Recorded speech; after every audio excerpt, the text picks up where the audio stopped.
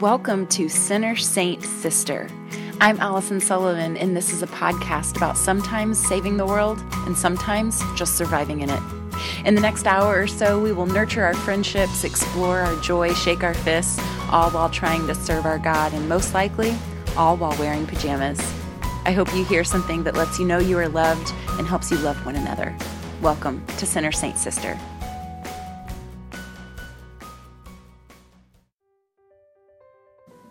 I was involved in a mom's group at our church. Just a couple of women each time, led by a nun a little on the serious side. There were no thrills, no frills. We looked at what the reading would be for the next week, and Sister Joanne would ask probing questions to pry words out of our modest little mouths. We mostly sat around looking at our hands, silently begging for someone to please just offer something. Because my threshold for awkward is below sea level, it was always me, the hyper-friendly convert, driveling on, and I left annoyed with myself week after week, feeling like I'd probably talked too much. One day, Sister Joanne asked us to begin our lesson by closing our eyes and taking a few deep breaths. A little uncomfortable in such a small group, but Sister Joanne seemed to have no trouble with the artlessness of dragging people along. On our first big inhale, she said, "Breathe God in." And on our exhale, she said to breathe love out. Over and over, she said it, breathe God in, breathe love out. And just like that, through several inhalations and exhalations, our stiff group sat there experiencing God together as easy as the air we breathed. There was something about remembering our most basic function side by side, practicing it in rhythm that made me want to reach for my neighbor's hand, rest my palm on her knee. We filled our lungs and forgot our hesitation. Cheerful and willing, we went about our reading for that day. No one got a lobotomy or anything. We were still us, but on the spectrum of silent, awkward, painful, our time together was much less scarring. It was nice. The breathing seemed to loosen something locked between us. Why? Because we shared something simple? I couldn't be sure. I was reminded of the yoga classes I have taken over the years, the ins and the outs, the oddity of experiencing solitude right next to another, and by God, the magic of oxygen. Without moving a muscle, I'd found myself practicing yoga that morning with Sister Joanne and my shame-faced sisters. I'd practiced yoga before and used it as my own personal prayer space, but that day with Sister Joanne gave me an idea. What if? Instead of a nameless, intentionally vague yoga class, what if Jesus was actively celebrated throughout a class with scripture, meditation, breathing, music, prayer, stillness, community, and worshiping through our moving bodies that house His Spirit? Yes, please. Christian yoga. My excitement led me to yoga school where I got my certifications. Then, naively, I called around and dropped by churches and with my brightest smile asked if there was room that they could spare one night a week to house a few searchers while we practiced Christ-centered yoga. The initial responses were different, but the end result was always the same. A quick and easy no. When church employees were trying to be polite, they would let me know they already had an exercise program and then stare at me with a fixed smile until I was all the way out the door and headed to my car. When they weren't trying to be polite, they would say that they weren't sure that yoga wasn't from the devil. With the first and second and third rejection, I gracefully accepted our differences and left with hope for the courageous, open mind of the next church. But with each rejection spreading my hope more and more thin, I felt the growing desire to defend myself in those potpourried offices. It was exasperation and hopelessness that led to this conversation. After I explained my desires, a thin, well-dressed, perfectly bobbed, middle-aged lady in navy pumps at the helm of her oversized desk said this. "Are you aware that yoga has Hindu roots?" "I am," I said. "Are you aware that those people use yoga to pray to their gods?" "I am," I said. She raised her eyebrows to say, "Well?" "Well," I said, "I think that worship is intentional.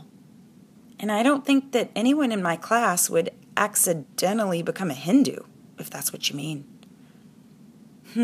She said.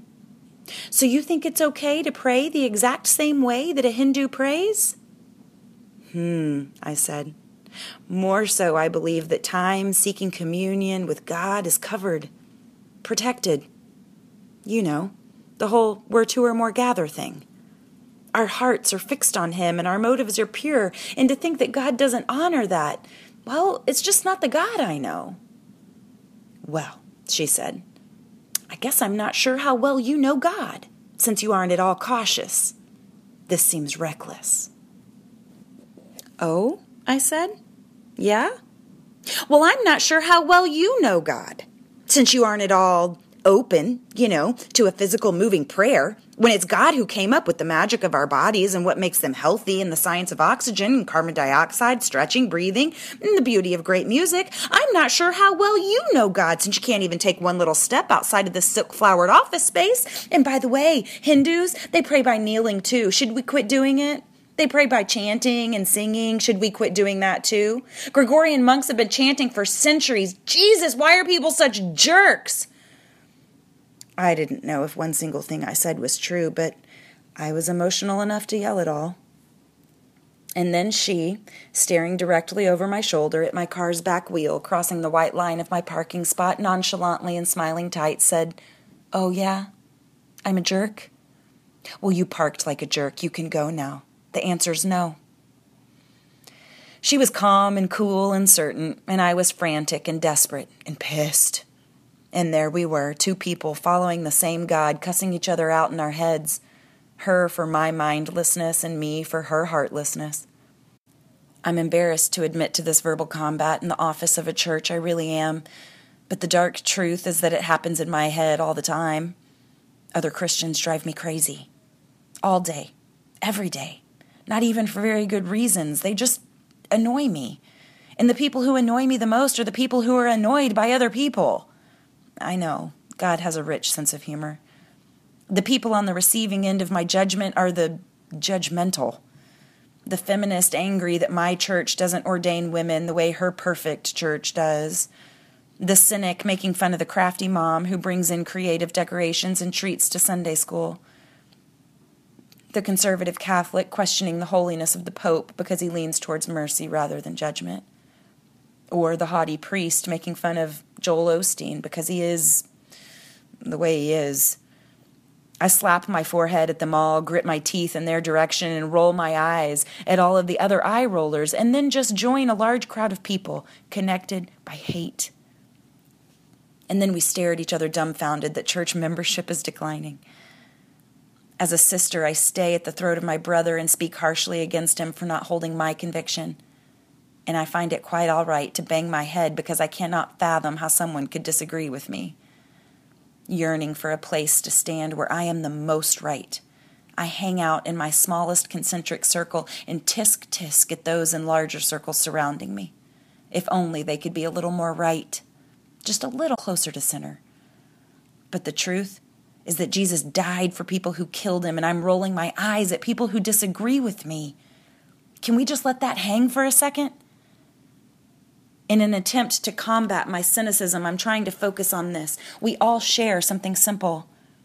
Just like that small, sheepish circle of women being led by a nun to reduce our awkwardness, simply inhaling and exhaling in unison, finding something sacred in the oxygen we breathe, I've decided to strip it down to the most elemental of connections, and that is, we are all children of God. All of us. Just children.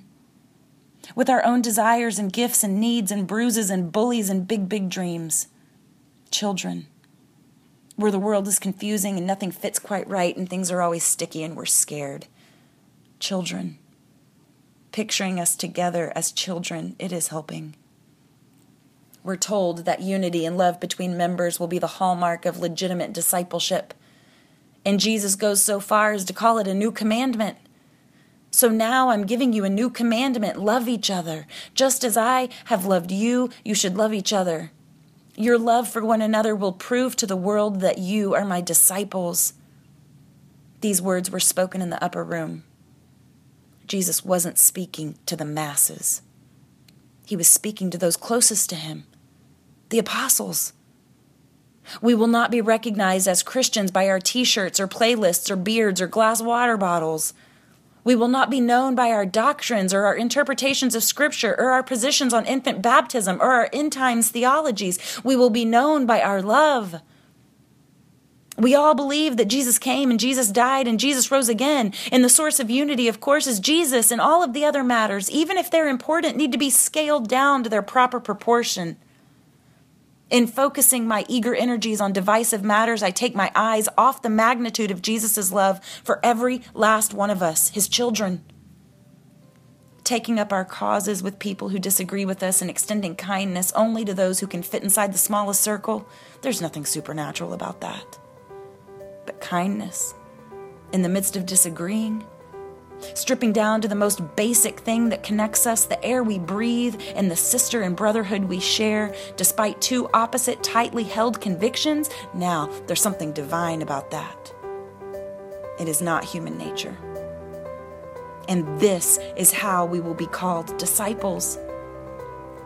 I'm no longer mad at those people who were cautious about allowing yoga into their buildings. I don't think that they're stupid. I'm not rolling my eyes at them. It's not because I agree with them, but because Jesus' words revealed to me that the size of my opinion doesn't matter when compared to the size of his love. Yoga makes some people feel cautious. Big deal. For them, yoga might actually be dangerous. How could I ever know? For me, it happens to be healing. Instead of concentrating on the disparity and insisting on sameness, I can instead concentrate on the fundamentals. Jesus came, Jesus died, Jesus rose again, and there just might be something about remembering our most elemental truths side by side, remembering that we are children, that will make me want to reach for my neighbor's hand and rest my palm on her knee. Sharing something simple might loosen something locked.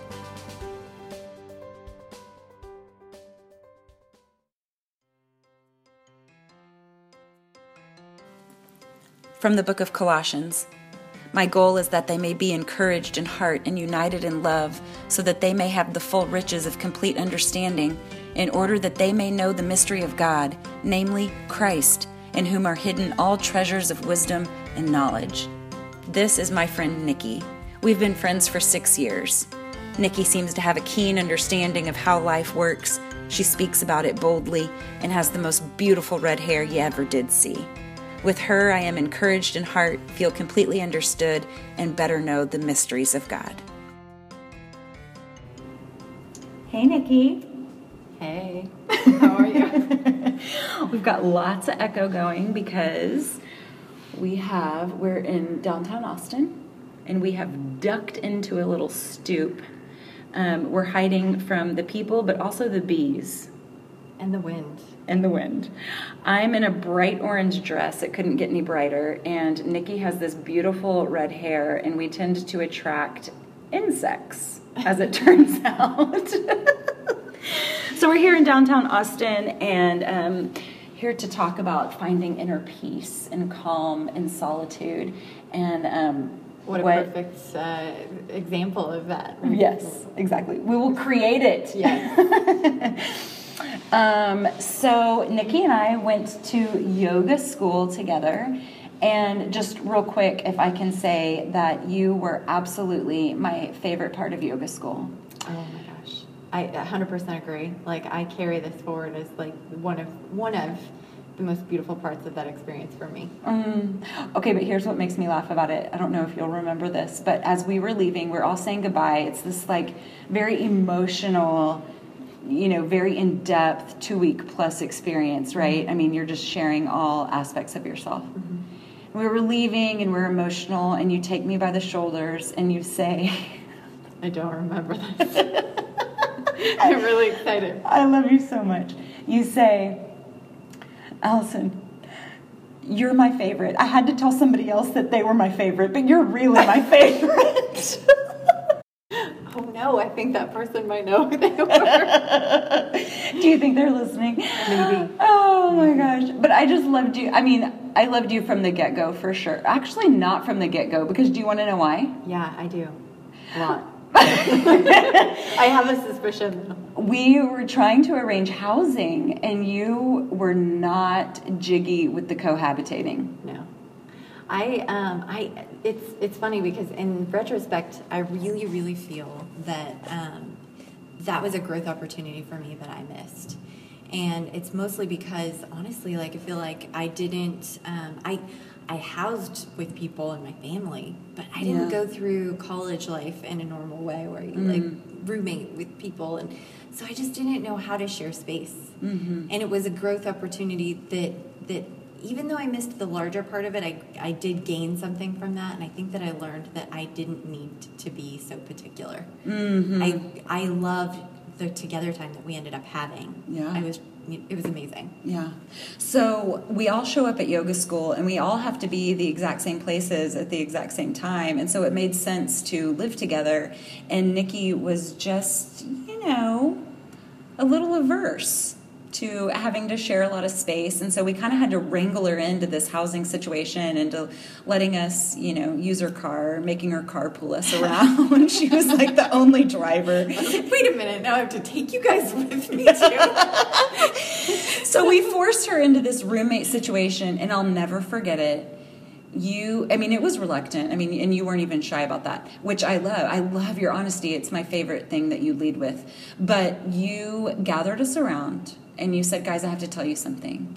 And you read, I wish I could remember the verse or even the book, but you read this verse out of the Bible, and you were like, I've just really been convicted that there's a lot to gain from becoming a body and sharing space. And I just need to confess this to y'all, that I went into this kicking and screaming, and I've just really gained a lot, and thank y'all for being patient with me. Oh, yeah. Yeah, it was one of those moments where I really felt like the growth that I expected going in was totally different from what I ended up walking away with. And there were just so many lessons that God had planted in each of you that, like, I ended up walking away with this, like, and not all of those were, like, great interactions. Right, yeah, right? yeah. But, yeah, I do remember that. Well, when it's not uncomfortable, we're not changing, Right. Yeah, totally. Which, by the way, kind of is a nice little segue into what we were there for, was yoga school. And I have drawn throughout my yoga practice so many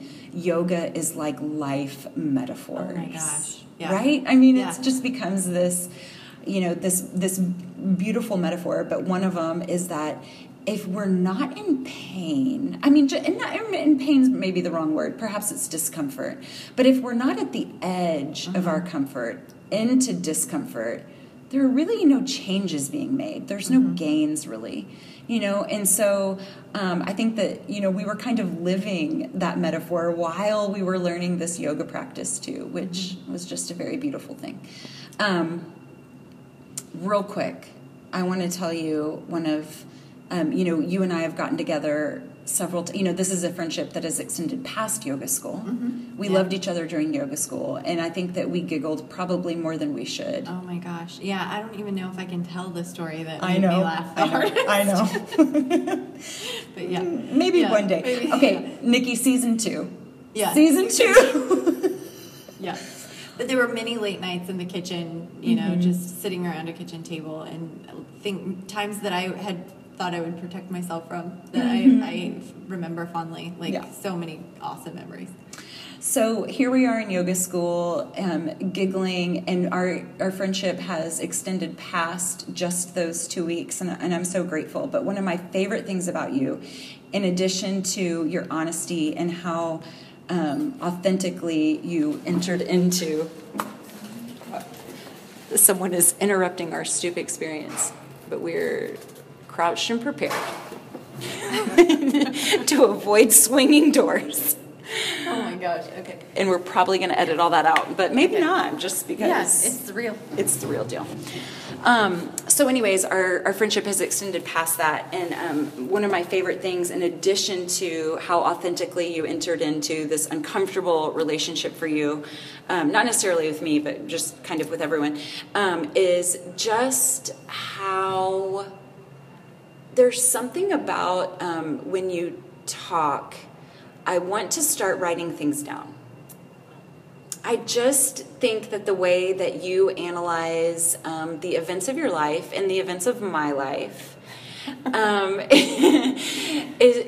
it's very true, and it's very honest, and it's very real, and it's very raw. And if I could find a common denominator between the friendships that I cherish the most, I would say that that's it. Because the truth of the matter is that you and I don't even get to see each other that often. No. It's funny because as you say that out loud, I feel like you could be describing the way I feel about you.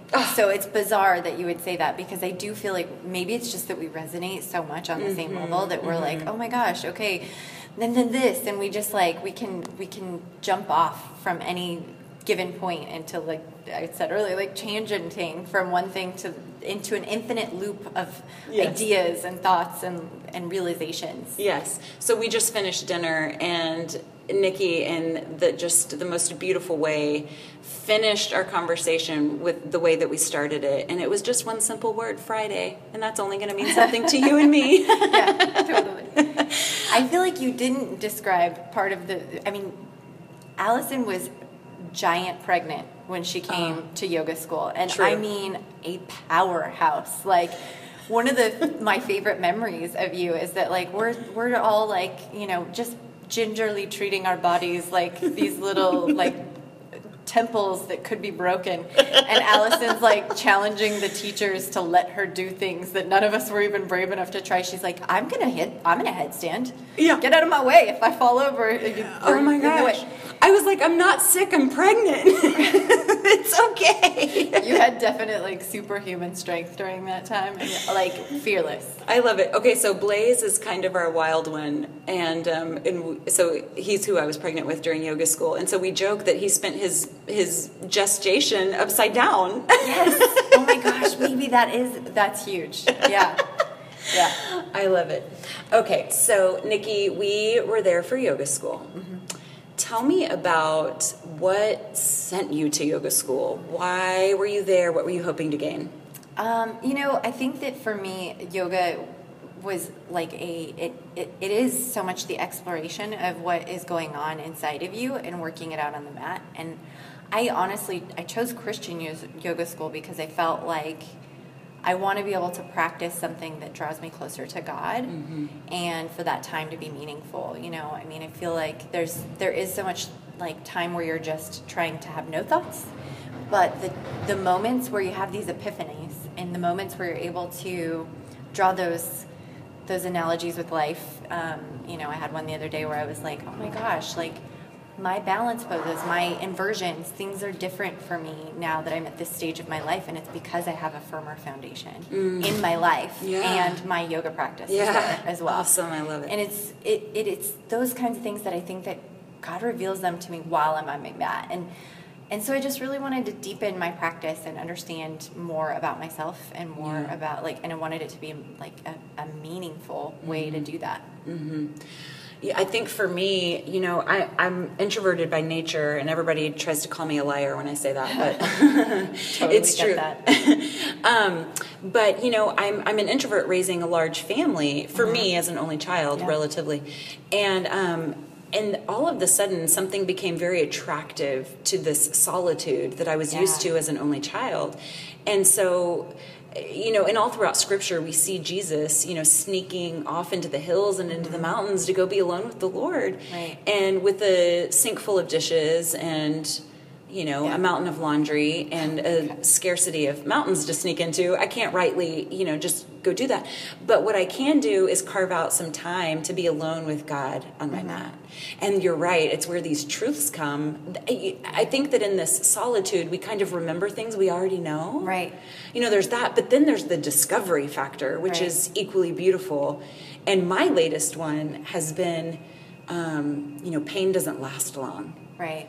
Either our body gives in and we become stronger, or something changes. Mm-hmm. And it's like, pain is not something insurmountable. And I think that's, to be like, this is projection maybe, but like you can be in pain for as long as you let yourself too. I mean, if you have an injury and you don't address it, then you're going to continue to feel that pain. If you don't push past the pain and grow through it, or if you sit in it, like, it's all a choice. Yeah, right. Because all we have is this present moment. It's like, as much as we might, dwell in the past, it's not ours. We can only leave that in the trusting hands of a Father. And as much as we might like to plan and control the future, the truth of the matter is that anything could change it, and control uncertainty or myths.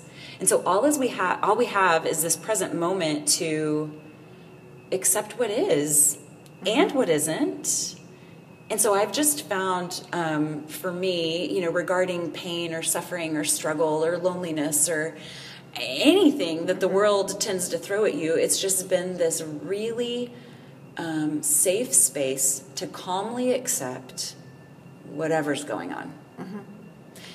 Yeah, to love the moment enough to just let it be whatever it is. That's right. Like, that's cherishing it. And that's interior freedom. I feel like there's so much freedom in that. Like, okay, so there's this sin, but I'm not crushed by it. There's this relationship that's dissolved, but I'm perfectly loved by the Lord. So, there's just all this quiet space to calmly accept what is. Yeah, I agree. I think that there's moments where you don't get quiet enough to hear those things, except for, the spaces that you can create. And, it's a really productive way to find efficient, space. Right? Yeah. Now, what about bringing Christianity into your yoga? For me, I found that the yoga community was kind of skeptical of, the Christian aspect, and then the Christian community was skeptical of the yoga aspect. How have you balanced the two in your teaching or otherwise?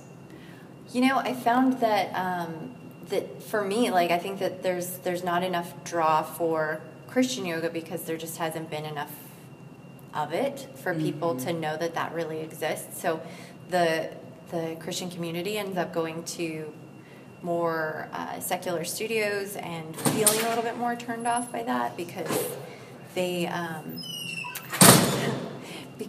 don't realize that's not the way that it has to be. And to be totally honest, I feel like there are things that you can definitely be affected by, and you have to be aware where your weaknesses are. And I recognize that there are people that are not capable of going and hearing certain things and being drawn into a different kind of spirituality. I recognize that. I've never felt that myself, and so I don't feel afraid to engage in that. I guess for me, it's like if I meet with God on my mat, whatever location I'm in, it's happening for me, and like that space is protected. For me, So I think that there's this missed opportunity by the church to not take advantage of the fact that the world is doing this either way. It's not a religion; it's a methodology, and you can combine it with spirituality and make it more rich, and you can combine your particular spirituality with it, and you capture this community that's searching for spirituality anyway. That's right. It's this huge sect of people that are searching, and they're open, and they're asking, that's right. What should I have in my heart? Yeah. And they're the right people to approach. Yeah. I love that. Thank you for that, because I used to be, I was really close-fisted about it and angry because of how clearly I saw it all. Just the things that you're talking about. And so I think I came back into my community with my dukes up a little bit, in this really defensive mode of, no, this is something that our community needs, and that wasn't really useful. And so I think everything that you just said is kind of where I eventually got to, but I think I needed to respect those people who did feel cautious, where I wasn't initially. And so where the way that we are differently gifted, I think that there's a possibility that we're also differently convicted. Yeah. And so if someone's feeling cautious about that is just not my say. Yeah. To say you're being ridiculous. That doesn't have anything to do with me. That is between them and the Lord. And so it took a couple of years of maturity for me to see it that way instead of defend what I thought was very beautiful. But, as far as, that sacred space and that missed opportunity, I think a lot of people are searching. And I think that there's a lot of people that are looking for quiet and seeking God in that quiet, and what an opportunity that would be to, reach them where they're already tender. Yeah. Yeah, I think there's so too much dogma about the way that we're supposed to be Christian, about the way that we're supposed to be yogis, and it's like, my sister always says, no downward dogma. Like, let's just drop it all. Let's all just, get back to, we're in this experience and be in the experience, and don't let it be about more than that. Like, bring into it what you need. But that kind of takes us back to that fully present thing. Like, let's just be fully present, and let's breathe, and let's appreciate our bodies, and let's give thanks to a creator, and let's allow music in this space. And so, in a way, I think it's reclaiming. Yeah. This is reclaiming something that has belonged to our God all along. So I had so many, when I came back into our community and tried to, take it into churches or whatever, and was promptly turned away. I had all these very clever arguments, and I could go toe to toe with people about, why it was silly, or why their cautions were didn't make sense to me. But that was probably my bottom line, is that these things have been our gods all along. Yeah. So it's kind of this moving physical prayer. We're so physical. God gave us our bodies. And so to praise him with that seems innocuous to me. But the operative part of that is probably to me, Yeah. Yeah, I mean, I think that the people that are seeking and the people that need it the most are probably not the people you're talking to, which is funny. It's like, right? So they're the ones that they're the target market. You think you're going to go into a space and teach other Christians Christian yoga. Well, maybe really the goal is finding the lost and loving on the lost that, Yeah. I'll tell you what, that's a conviction of mine as I, kind of discern what my calling is, and what it, is staying in my lane and running with whatever it is the Lord has me to do, is that, it's this evangelization versus discipleship, and blessing the blessed versus reaching the lost. Oh my gosh. Yeah. It's taffy. You're pulled in every different direction. I love it. Taffy. Spiritual taffy. Yeah. And your heart can feel a million different things too. I feel like I can feel compelled to give in a certain way, or to love in a certain way, and to do in a certain way. Yeah. And there's just not enough time in the day to do all this. So what is God doing with you through your yoga practice right now? Oh gosh, I feel like those kinds of things that I was talking about, like the personal growths. I've recently moved to Austin in the last couple of years, and prior to that, I went and lived on a commune. Where the commune. I wanted to insert myself into your commune so bad. Gosh, it was awesome. It was it was a very spiritual place, and not in a positive way necessarily. And I felt a lot of spiritual warfare while I was there. If I'm being totally honest, it was not easy for me to connect with people, because people were searching, and I didn't feel strong. I did make beautiful friends and had a great time in a lot of ways, but that time for me was this separation between an old part of my life and this new part of my life, and it was a really great palate cleanser for me to really take stock and just appreciate every little bit. And I was teaching yoga there. It was a yoga retreat center, and it was a commune. People, just to clarify, people did live there for their, if you worked, I taught yoga and I organized yoga festivals, and my stay was free. And so, that launch from leaving home and moving here took so much.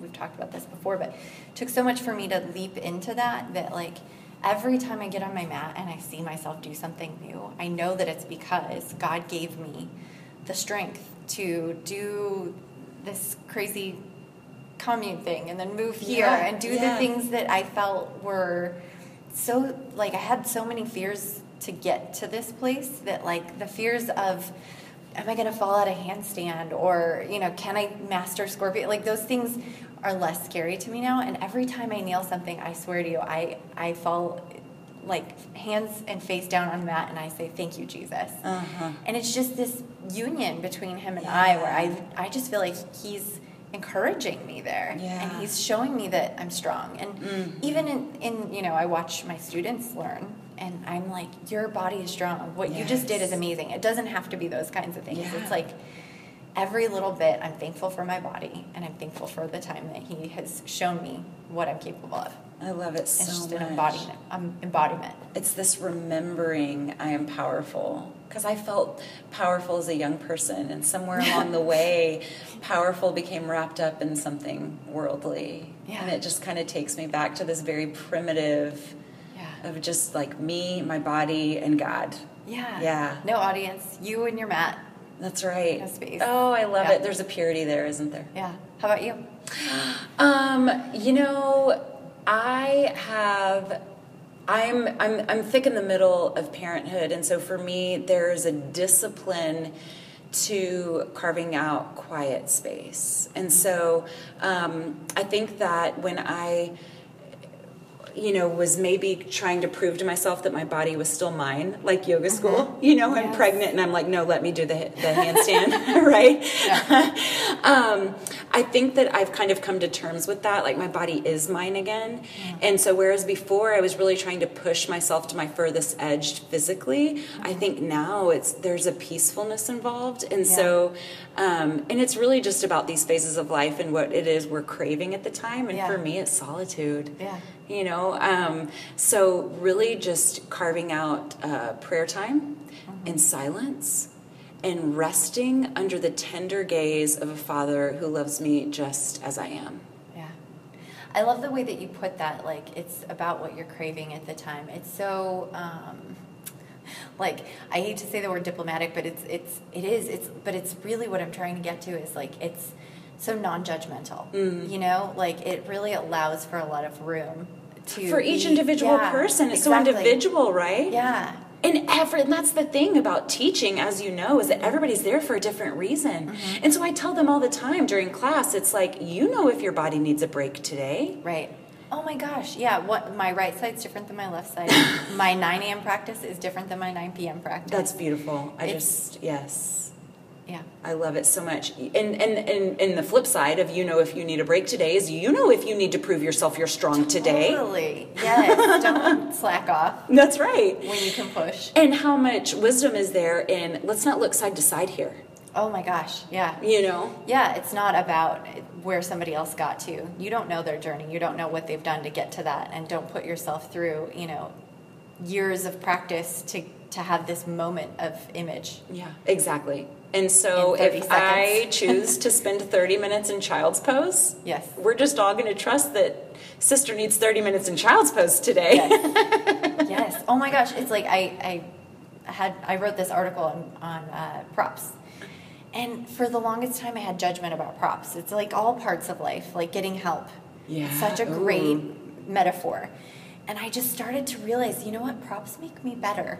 And I love props for the support that they offer me and the way that they can help me align. And there are things about props that I think that I thought were wrong. Like, only beginners use that. And I'm like, no, actually, when you know your limitations and you know where you need a little bit of support, you're going to grow into a better alignment. You're going to have a better strength. And you're going to eventually get to that place without the prop, probably, because you allowed yourself the time to have it. And so there's times in life, I think, where you need a little bit of support and you allow yourself that, and then you get stronger and you don't need that support anymore. I love it so much. Yoga is like life, friends. Yes. Thank you, Nikki, for sharing your journey with us, and I love our night together. Well, thank you for showing me what it is to be a sister friend. Like, truth. I mean, really, I couldn't have imagined finding the gem that I found in you in yoga school. It really, like, I can't even, there aren't words for it. Oh, and I agree. Yeah. I agree. Yahweh Yoga. Yeah. All the way. We're sisters. Love you. Love you. Signing off.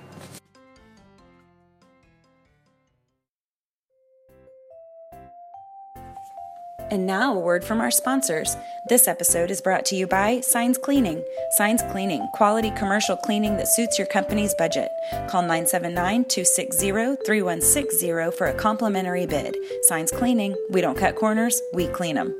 And Nightingale Pest Solutions, providing effective, ecologically conscientious strategies that promote healthful and pleasant pest-free environments for homeowners and businesses across the Brazos Valley. Nightingale Pest Solutions, exemplary service, extraordinary care.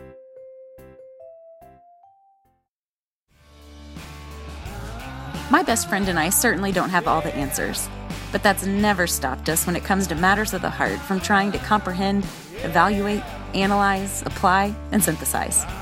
Wait, is that Bloom's taxonomy? I knew we were onto something. This is me, my best friend Kristen, and your questions.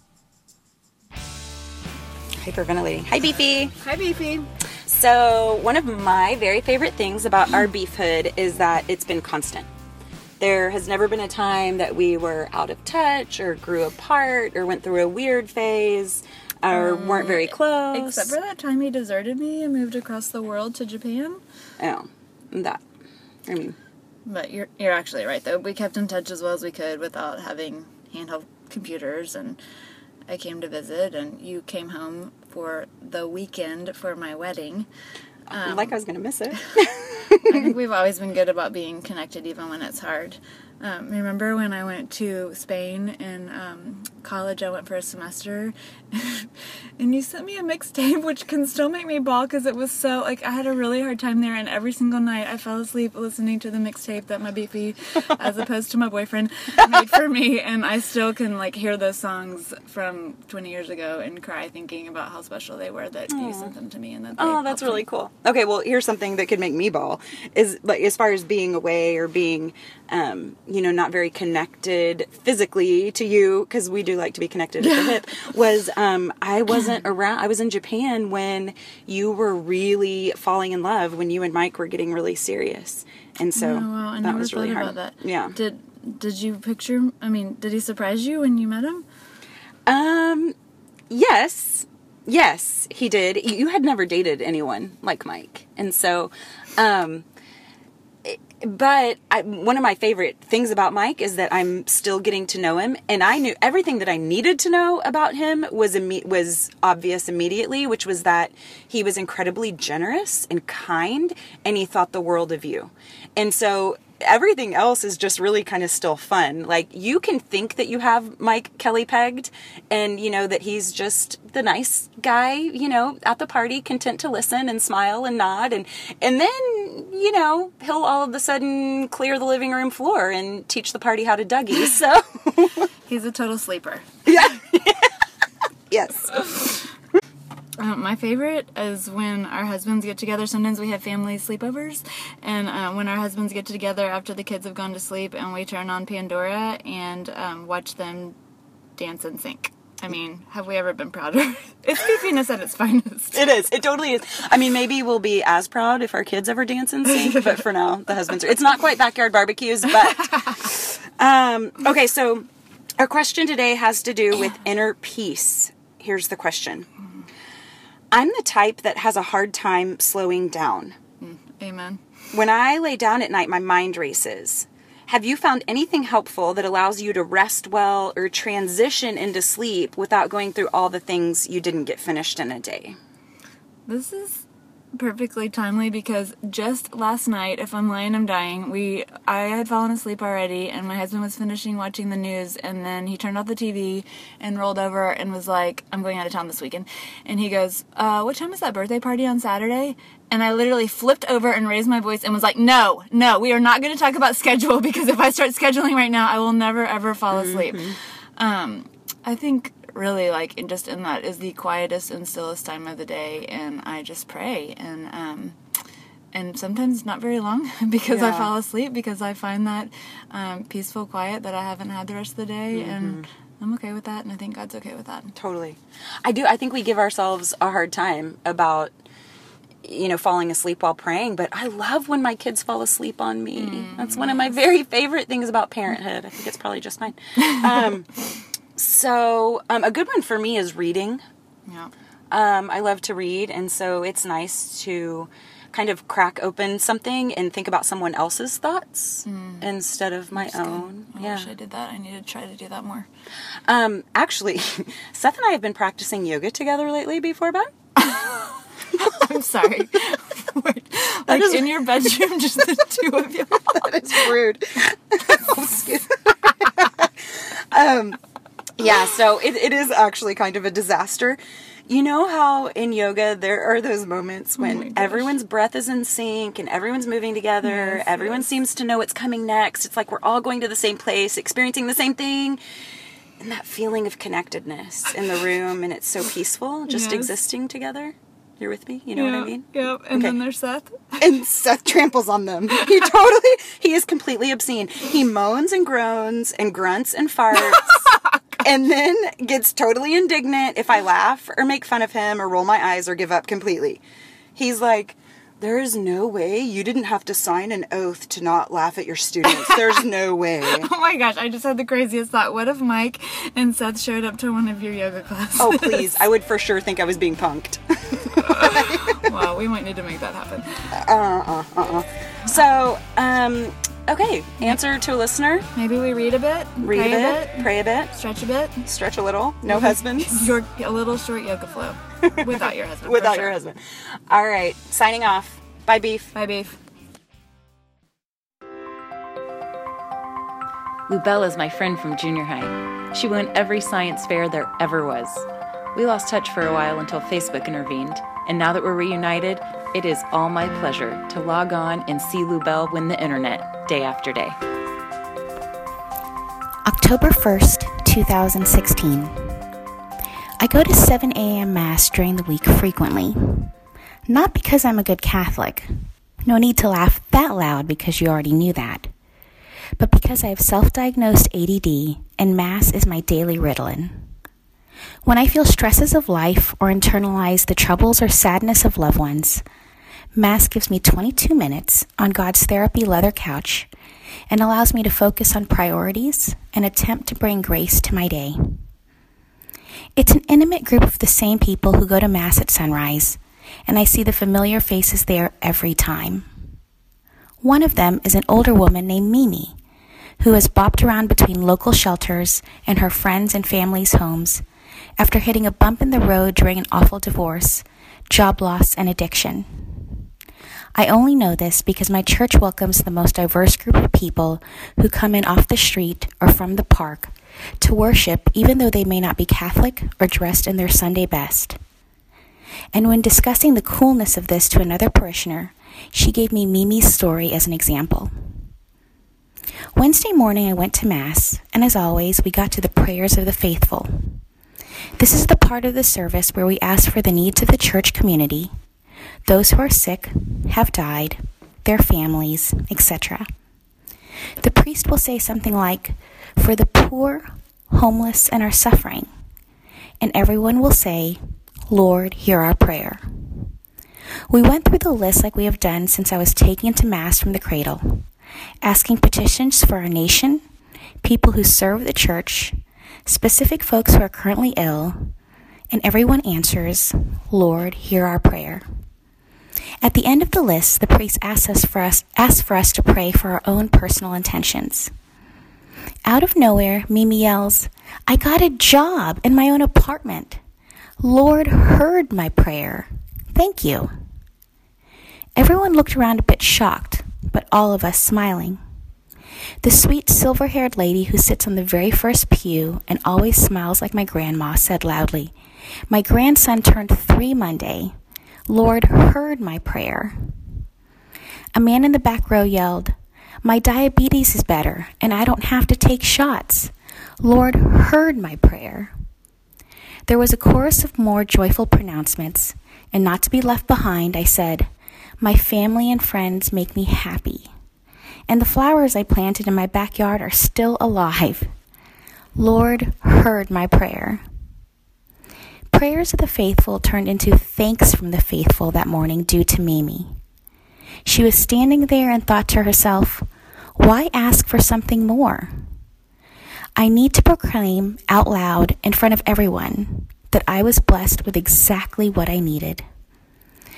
Despite my mostly humorous posts about going to church, how my mom's Catholicism was making me chuckle, and my favorite hashtag praise, my faith and spirituality is something I hold close and quiet because I respect all of yours so deeply. But that morning it reminded me that we take and ask and hope.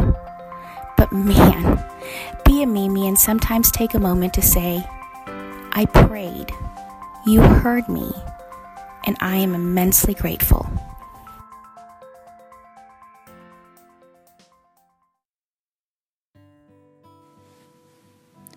From the book of Hebrews, continue to remember those in prison as if you were together with them in prison, and those who are mistreated as if you yourselves were suffering. I teach at the women's prison in my neighborhood where week after week I learn that they are just like me and I am just like them. When it is quiet, I remember. When things get quiet, my mind travels back to a time when I was young. I recall times of happiness, ease, family gatherings, holidays, church. I heard about God, how He loved us, and I believed that then. When we went to church as a family, I believed that. But then things changed. My parents became different. They fought all the time and left me alone to take care of my siblings. They were out until late, and I was responsible for getting us kids to school on time. My parents locked themselves in their bedroom for hours on end. It took me years to realize that they were on drugs. They left. I stayed home. They ignored us. I raised our family. My mom went out to clubs. My dad locked me in the room with him. I don't remember much after that. When things get quiet, I have to make myself quit remembering. So I talk to God instead. And when it's quiet, I hear my prayers, begging God for understanding and guidance and mercy. I need mercy. The God I heard about when I was young loves me no matter what, and is always with me. I remember that. And I know that when it is quiet.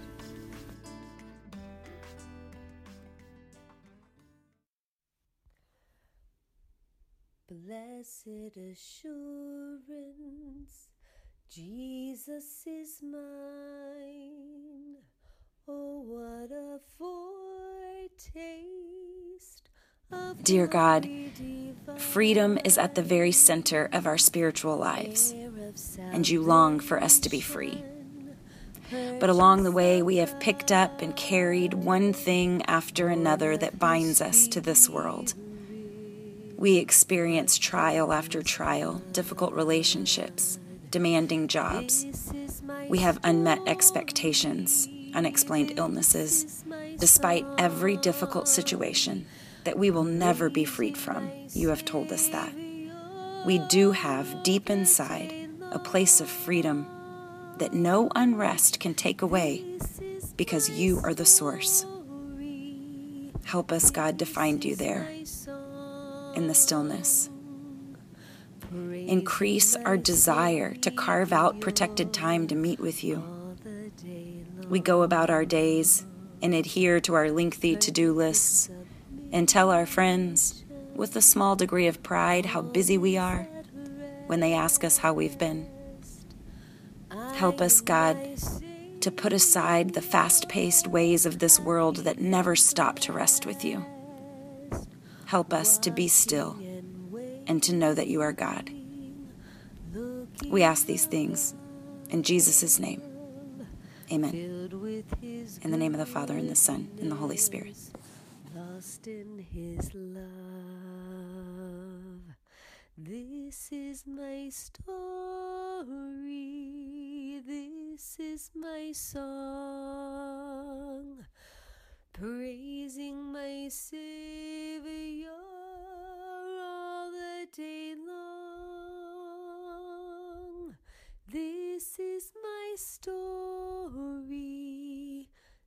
this is my song, praising my Savior all the day long.